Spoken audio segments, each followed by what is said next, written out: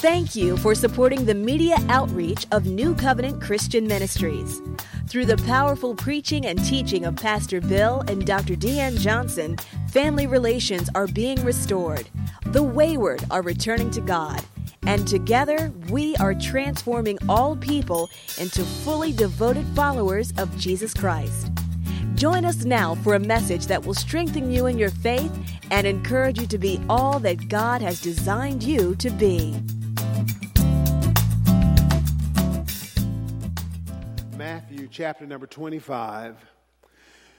And I want to read two verses. Matthew 25 and verse number 40. And I'm reading from a New King James Version. Matthew 25 and verse number 40.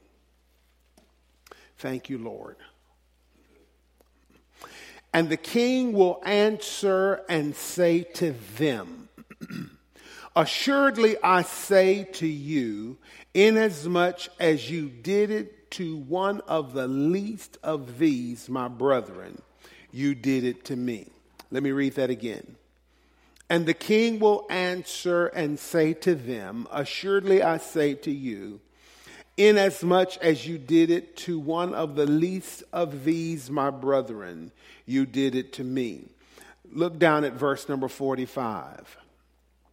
Then he will answer them, saying, Assuredly I say to you, inasmuch as you did not do it to one of the least of these, you did not do it to me. When we look at this, this is Jesus dealing with the judgment of nations. And so I want to center on this thought today. What you do for them, you do for him. Again, what you do for them, you do for him.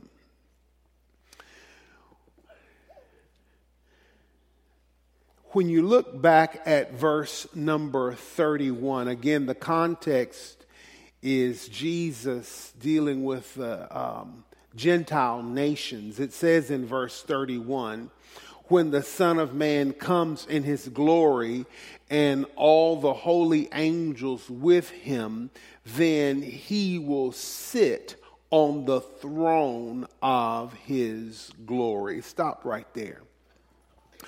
Whether we know it or not, we have to understand that Jesus, in this context, is not coming as the carpenter.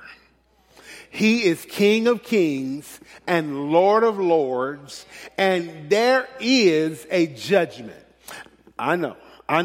That's a bad word today, so let's change it. There is an evaluation. There's an evaluation coming. All right. It's a judgment. All right. And we have to understand that as king, he has the right to judge.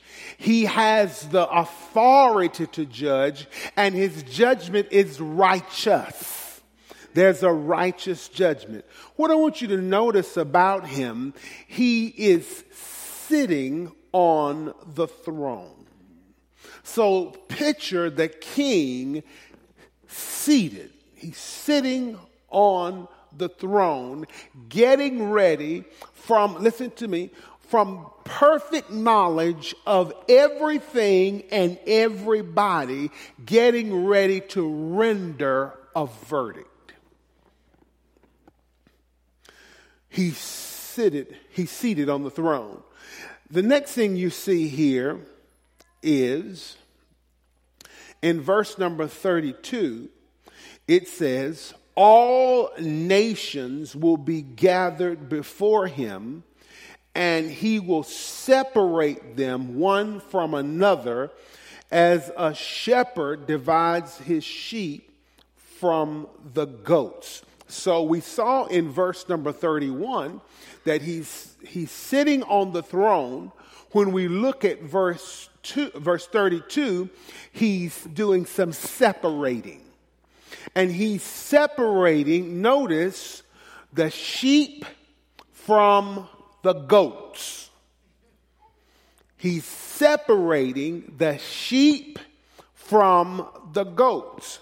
According to this text, notice that verse 33 says, the sheep are on his right hand and the goats are on the left.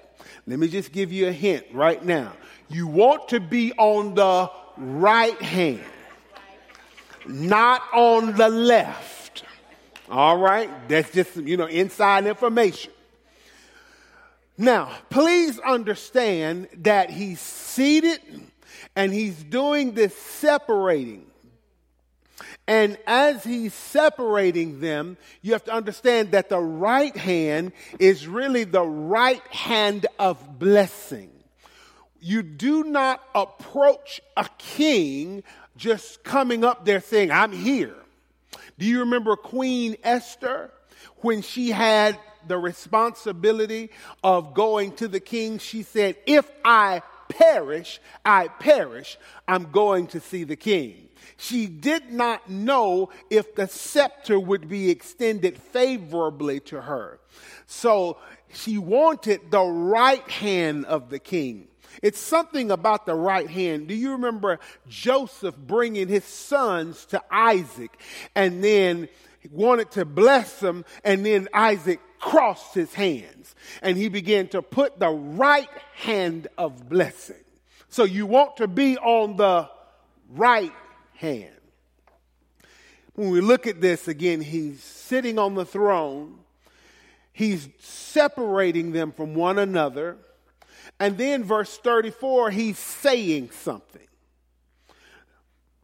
He's getting ready to say something to both groups. He's going to say something to the group on the right, and he's going to say something to the group on the left. He's literally going to give a proclamation. He's going to tell them about a place where they're going. And then he's going to talk about the preparation of the place. So let's look at it. He says, the king will say to those on which hand, verse number 34, the right hand.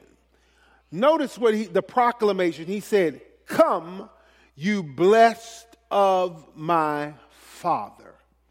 Come, you blessed of my Father. So again, the scepter of favor, he's been extending favor to those that are on the right hand. I need you to come. See, a lot of times we think very little about coming into the presence of royalty because we don't live in a monarchical society. We disrespect authority. We don't understand that. So, but you don't just approach a king, you have to be invited. And he says, come. And then he says, blessed of my Father. Imagine when the king blesses you. Come on, say, I'm blessed by the king. He said, blessed of my Father. So again, this is the pronouncement. Then he begins to talk about the place. He said, inherit the kingdom. Inherit the kingdom. Come, and I need you now to go ahead and take what's yours. Inherit the kingdom. Do you remember the language over in John chapter 14 when he says, I go to prepare a place for you? In my Father's house are many mansions. If it were not so, I would have told you. Generally, we hear that at funerals. but you do realize that there is a place that God has prepared. Amen.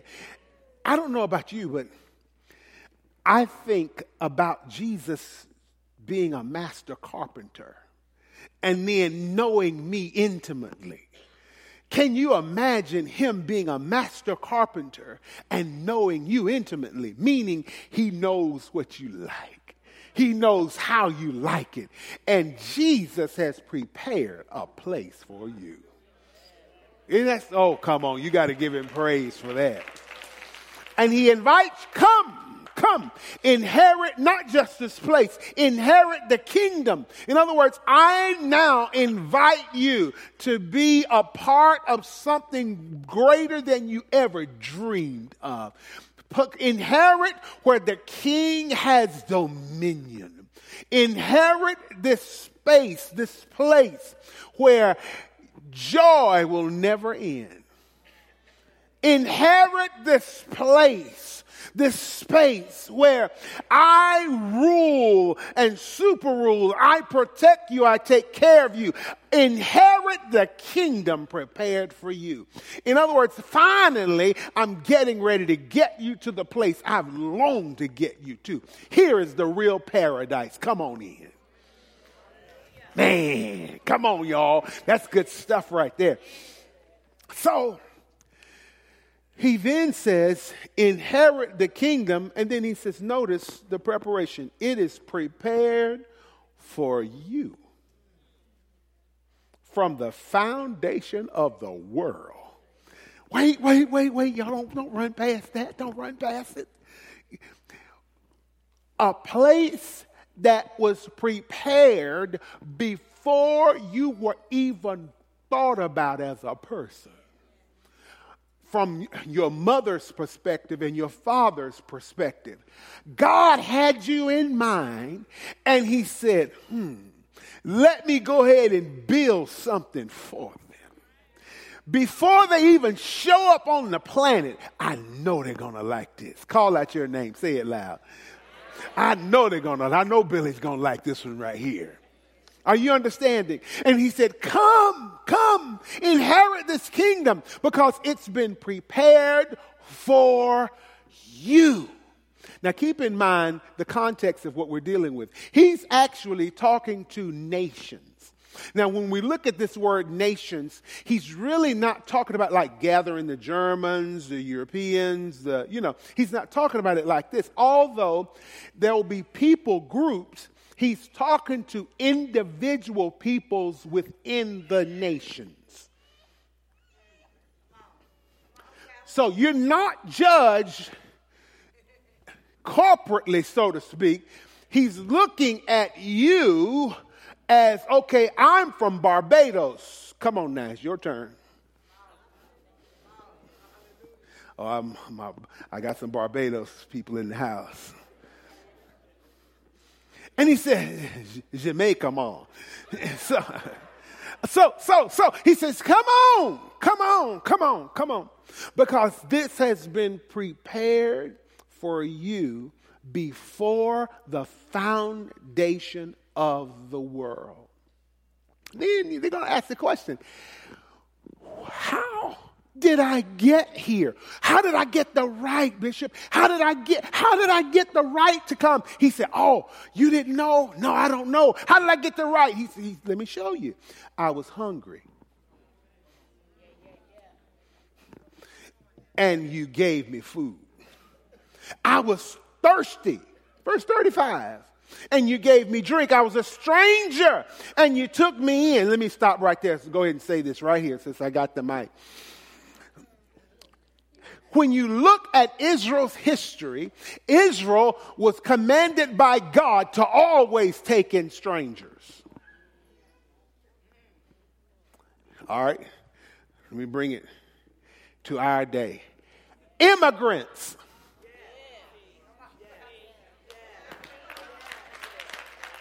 They were always commanded to take in immigrants. So that was the stranger. Now let me just tell you, since I'm out there, I believe that we as a nation have the responsibility of receiving immigrants. We all were immigrants at one point. Wait. But you got to come through the right door. Don't just show up at my house. Don't just show up at I look in my car and you sitting in there.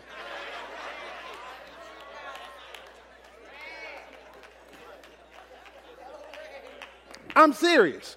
So you look and you see that the nation was always commanded in terms of there was always an immigration policy in the Bible, and the Bible calls them strangers. Now, hear what I'm saying. The strangers were not to come in and just do what they wanted to do. If they were going to be a part of Israel, they had to be Israelites. They had to come in and abide by the laws that God gave that nation. So don't come up in here with laws contrary to what we've established already. Don't try to get Sharia law up in here.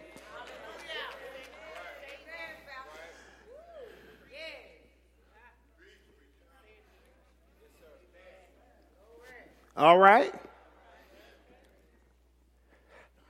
How did we get this place, Lord, that you built for us? I was a stranger, and you took me in. And then he said, I was naked and you clothed me. Verse 36, I was sick and you visited me. I was in prison and you came to see me. Let me just say this.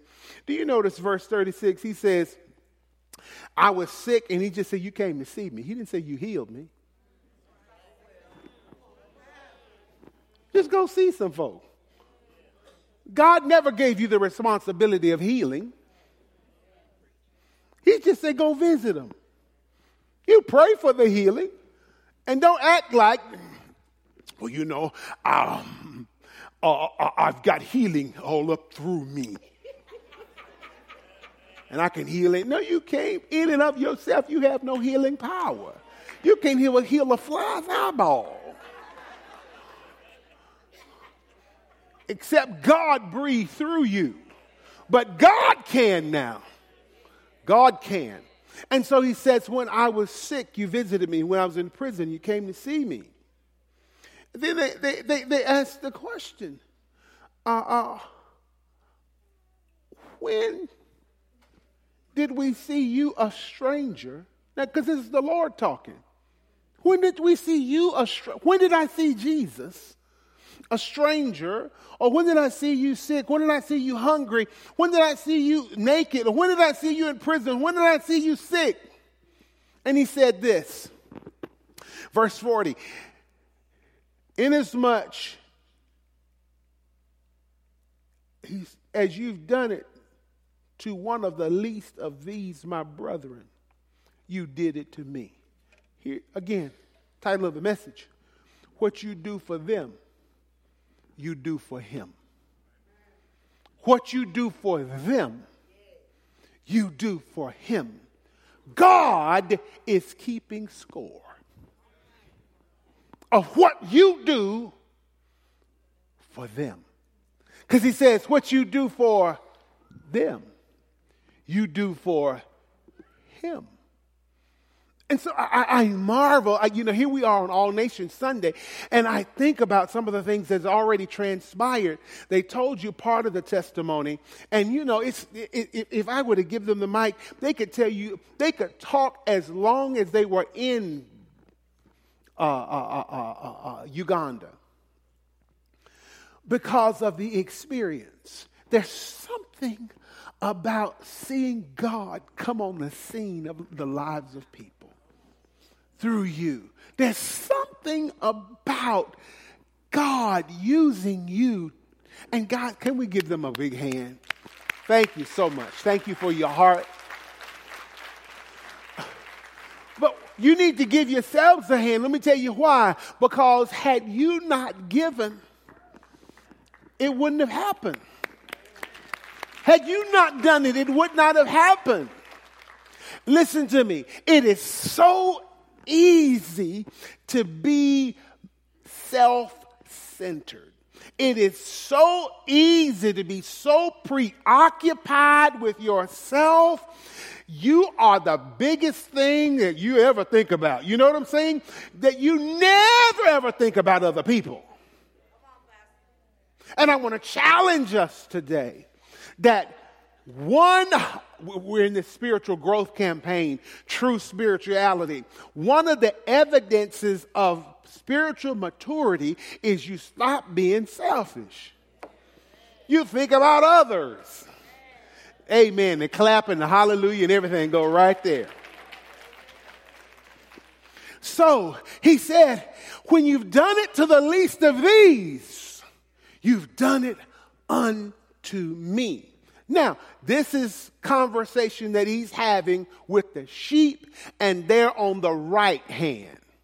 I told you, with each group, he is giving a proclamation. He's talking about a place, and he's talking about a preparation. So now he begins to shift the conversation.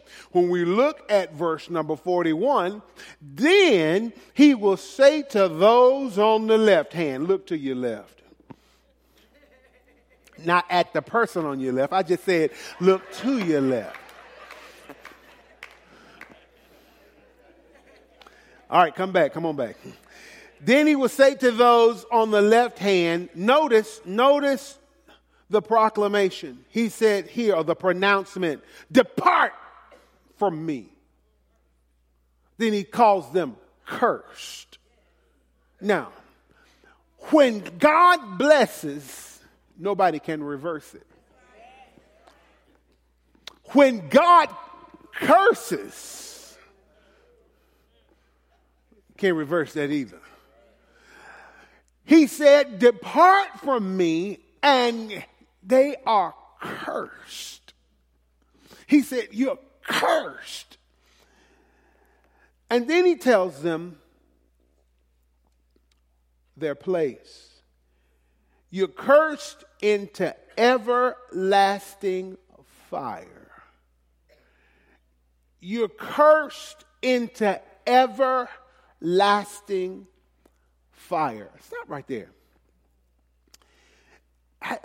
Anybody ever, been at the stove or something and you burn yourself? See hands flying up.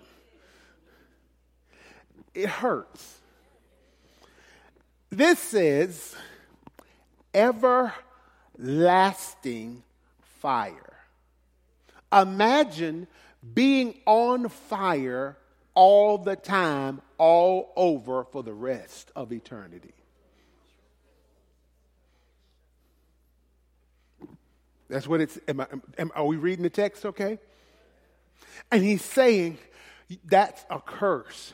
I don't know where people get this mindset, Tommy, it's going to be a party in hell.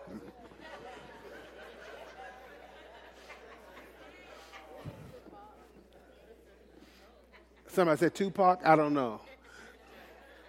But, that's crazy. There's going to be no party in hell. It's called weeping and gnashing of teeth and all those kinds of things. Eternal punishment and cursed. Nothing blessed about going to hell. Put me in hell, baby. You don't know what you're saying. That's crazy. Anyway.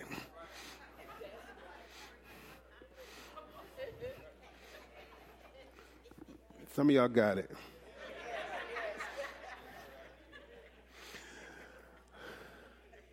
So he said here, depart from me, you cursed, into everlasting fire. Notice something. Hell, this everlasting fire, was never prepared for man. The text says, prepared for, verse 41, the devil and his angels. Right? The everlasting fire was prepared for who? The devil and his angels. So, God's saying, well, I have to have a place for you if you choose not to be with me. I only got one other option. The choice is yours.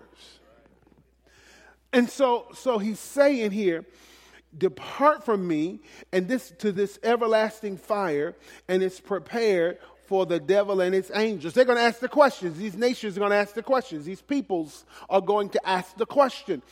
Why are we here? What happened? Why did we deserve this? And he said, here's the answer. I was hungry and you gave me no food. And then he said, I was thirsty and you gave me no drink. I was a stranger and you did not take me in. I was naked and you did not clothe me. I was sick and in prison and you did not visit me. And then they answer, Lord, when did we see you hungry? In other words, if we had seen you, we would have done better. We would not have done this. And then he said, wait.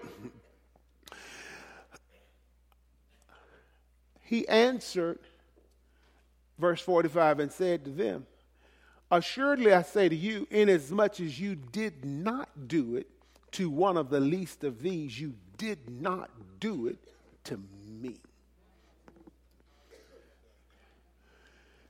Verse 46, and these will go into everlasting punishment, but the righteous into eternal life. Everlasting punishment, eternal life. Nothing about punishment sounds good. That's not a party. Eternal life, good. Okay?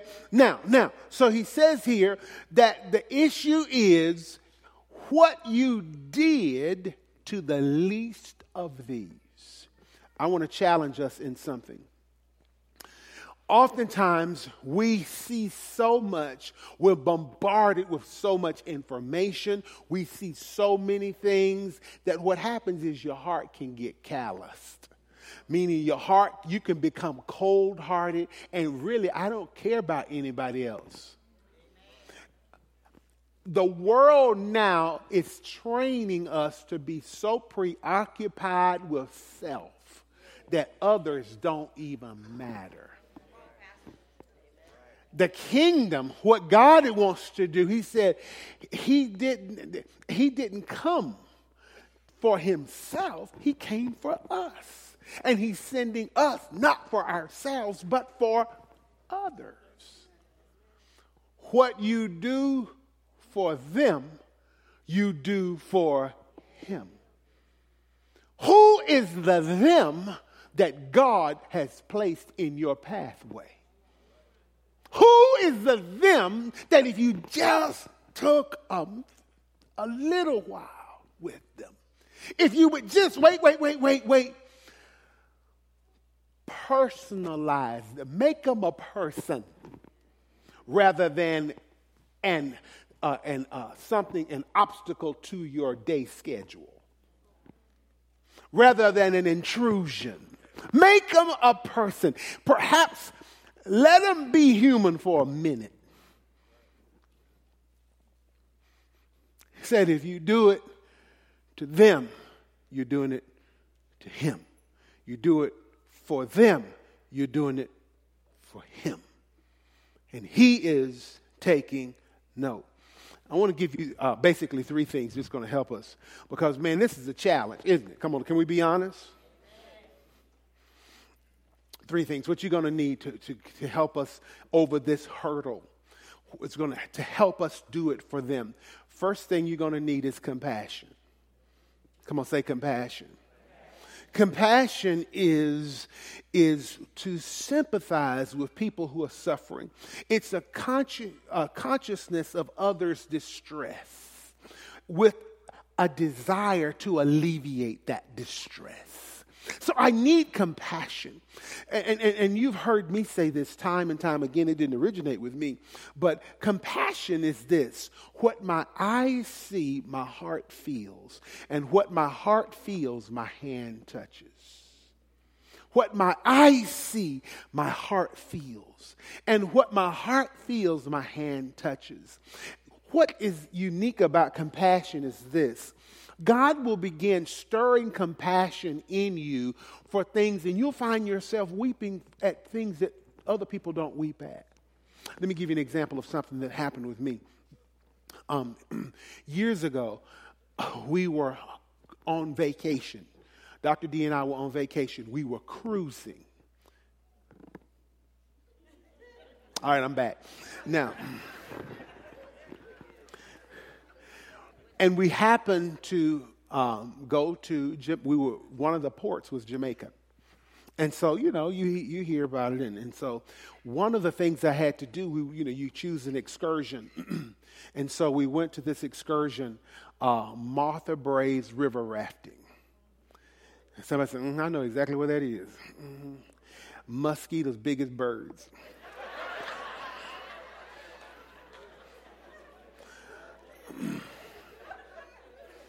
So, bro, we're on our way. When you're around the cruise port, everything is beautiful. It looks nice. But we started to drive. And in this bus, I began to see lean-tos, meaning tin shacks. I began to see poverty. I began to see people in dire need. And everybody else on the bus partying, so to speak, I'm weeping. I'm weeping. My eyes saw something. My eyes saw something. I believe it was designed by God because check this out. Fast forward just a few years after that, we had the opportunity to go to do missions in Jamaica. Are you hearing what I'm saying?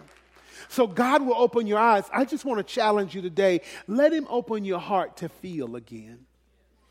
There has to be compassion. There has to be where you begin to look and feel. You get in the shoes of somebody and you begin to realize, I need something has to happen. Here's the second thing you need. You need conviction. In addition to compassion, you need conviction. Because the conviction on the inside is this. Where you're persuaded on the inside, not only that it could be done, but that it should be done. Not only that it should be done, but I've got to do it.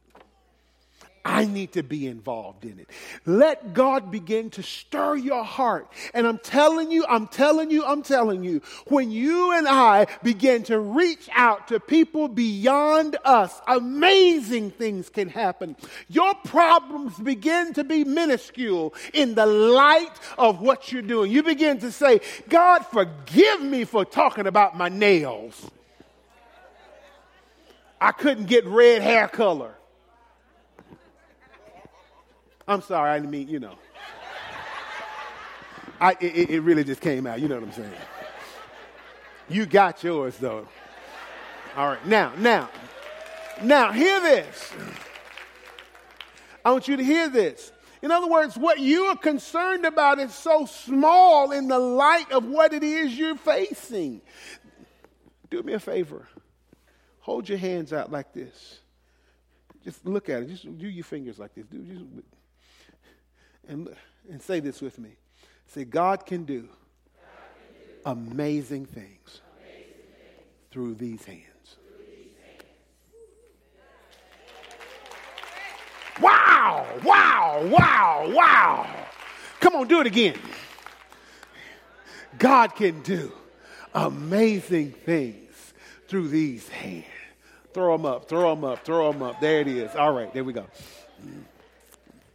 Now. So you need compassion. You have to have a conviction. But here's the last thing you need. You need courage. You got to have courage. You got to have courage. Courage is you just willing to even do it scared. Courage. He told Joshua, I got a big job for you. I've got a whole land that I have prepared for these people. And I want you to go. Take them to this promised land. But you're going to need something. You're going to need strength and you're going to need courage. Courage. I don't need you to be coward. I need you to have courage. I need you to believe me in spite of your own inadequacies, your own ability, what they say, what the people you are facing are saying. I need you to have courage. I need you to dare to step out and do something. Need you to be courageous. And so he's saying, so again, if we're going to do this, what Jesus is saying in terms of to the least of these, it's going to take compassion. It's going to take conviction. But my friend, it's going to take courage. And I'm telling you, you'll be absolutely floored by what God can do through your hands. Come on, say it again. God can do amazing things through my hands. We hope you've enjoyed this message. For more information on other products and materials, please contact us at 770-484-9300, Monday through Friday, 9 a.m. to 5 p.m. Or visit our website at www.newcov.org. If you're in the Atlanta area, we invite you to join us for one of our dynamic services. Once again, thank you for receiving the living Word of God from New Covenant Christian Ministries, where we are transforming all people into fully devoted followers of Jesus Christ.